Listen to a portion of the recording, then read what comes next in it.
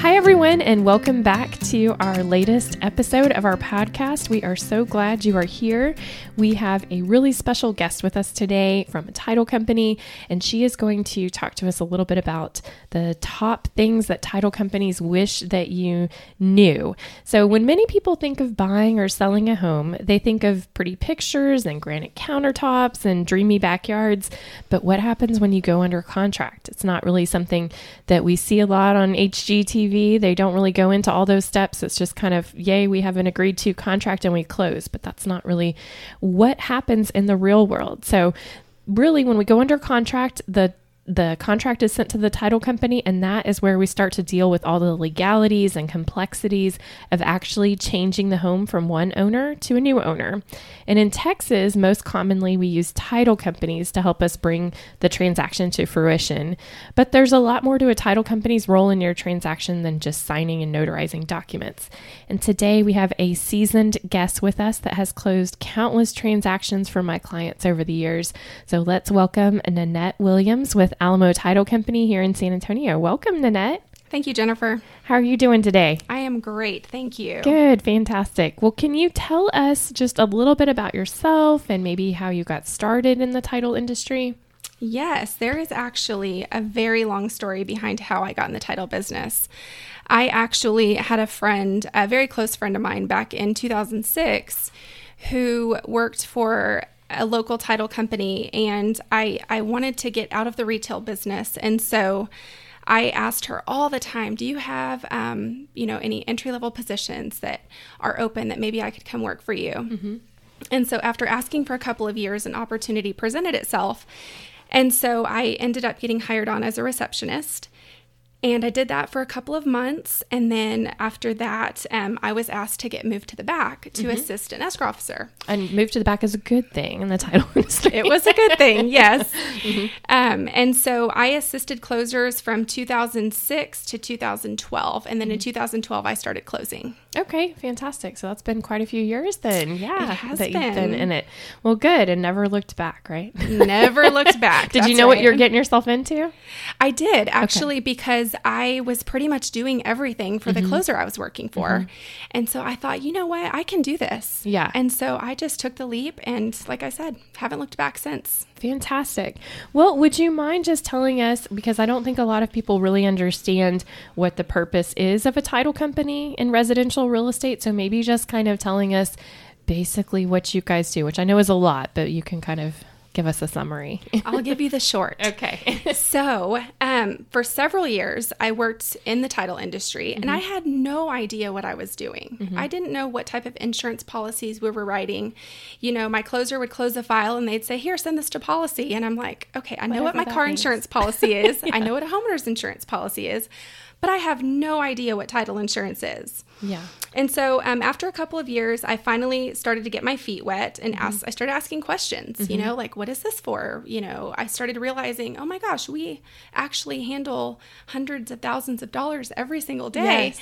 And how cool is that, right? And it's people's most expensive asset normally. The most expensive thing they ever buy is their house, right? Absolutely. Usually. Yeah. I mean, if not, we might have other issues. Right. Right. Yeah. So to keep things short, I will just tell you from the things that I have seen in real estate transactions, the claims that I've either been a part of or have heard about, I would never purchase real estate without obtaining a title insurance policy. And I would just say two of the most common types of policy claims that get paid out have to do with property taxes. Yes. Which seems like such a simple thing, but really there's a lot of complexities that come with it.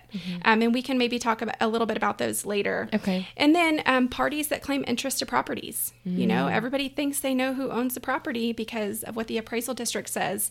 Right. But deaths, divorce, inheritance, you know, those all can create other issues that People come out of the woodwork. Yes, absolutely. Yeah, I know. Well, and I actually hate, I think it was a relatively recent change where they write optional now on the settlement statement or whatever they're writing it on. And I'm just like, it's not really, I mean, it is optional, but you really should have it. Absolutely. Well, and one of the things about title insurance that I think is really cool is that, you know, you pay your car insurance every month. You pay your homeowner's insurance policy once a year or monthly. Title insurance is a one-time policy premium that you pay, and it covers you for the entire time that you own your property. Yeah. And to me, that's priceless. Right. Yeah. Especially on something so expensive, right? And you don't have to keep making that decision to pay it and budget it in and everything like that. Yeah. And same thing. I probably don't see as much as you do as far as claims go and everything. I've only seen 2 claims in 16 years, and one was property taxes, right? Something was misrepresented, and then back taxes came into play and everything, but it was so simple because of course there was a title policy on it.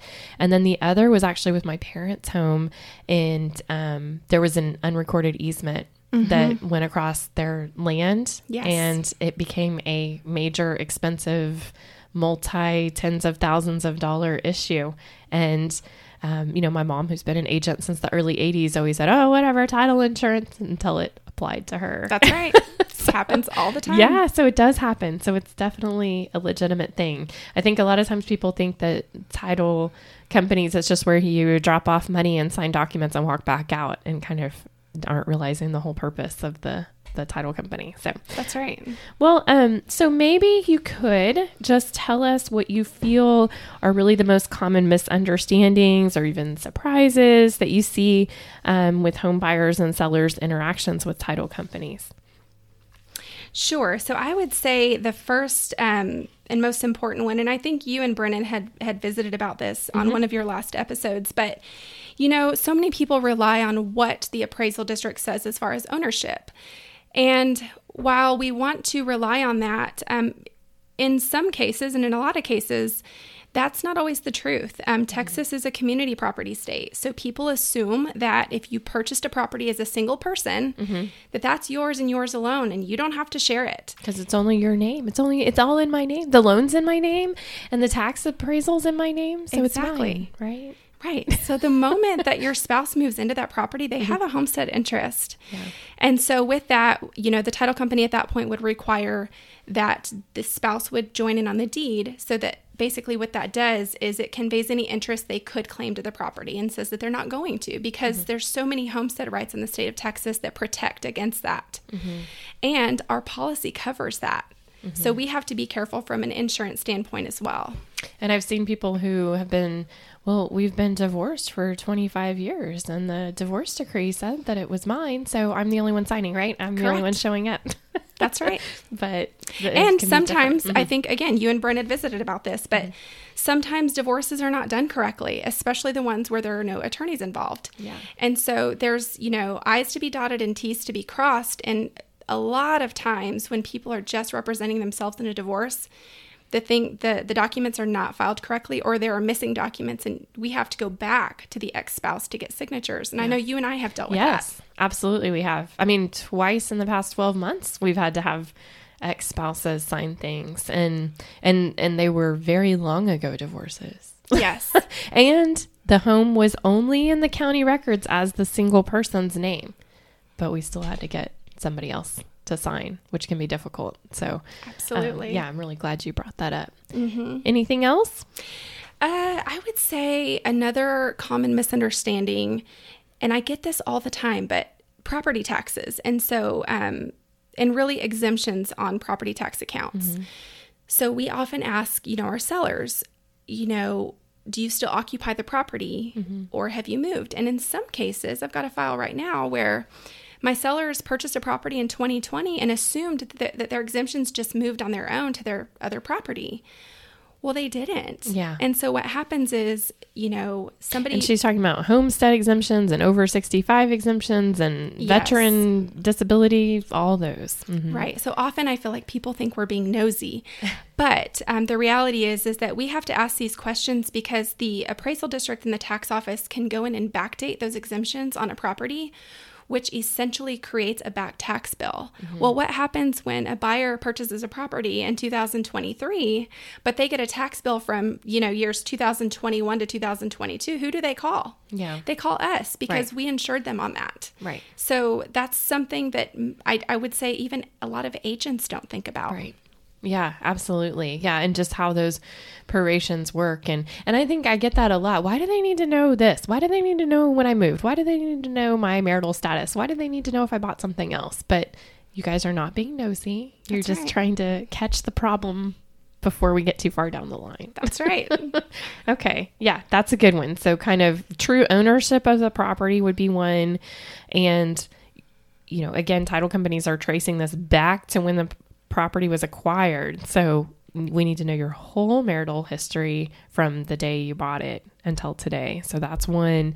And then the other one is just taxes and how those are. And you guys can go on to the county website. It's public information. It'll show you what your exemptions are on there.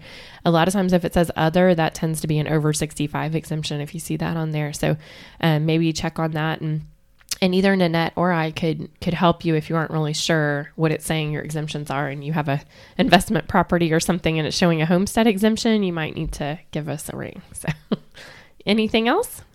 I would say those are probably the most common. Okay. Yeah. Okay.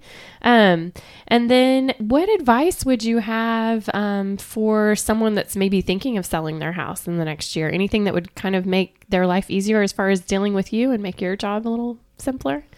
Well, I'm actually really excited that you asked this question. So, as we know, our market, and I'm sure this is just across the nation, but our market is saturated with real estate agents. You know, everyone thought it would be a good idea to go get their license and that everybody was going to get rich and sell homes, right? And then obviously people have figured out it's not as easy as it seems. And there's actually work to do behind it.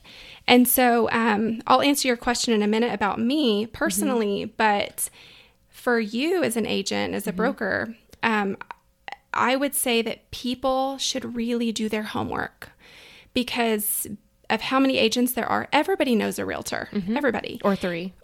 Yes. So you have your neighbor, your friend, your cousin, your aunt, your uncle, your mom, your dad, your brother, whoever it is. And so people tend to say, oh, well, I have, you know, so-and-so that I can use as my realtor. And so often I have seen this happen.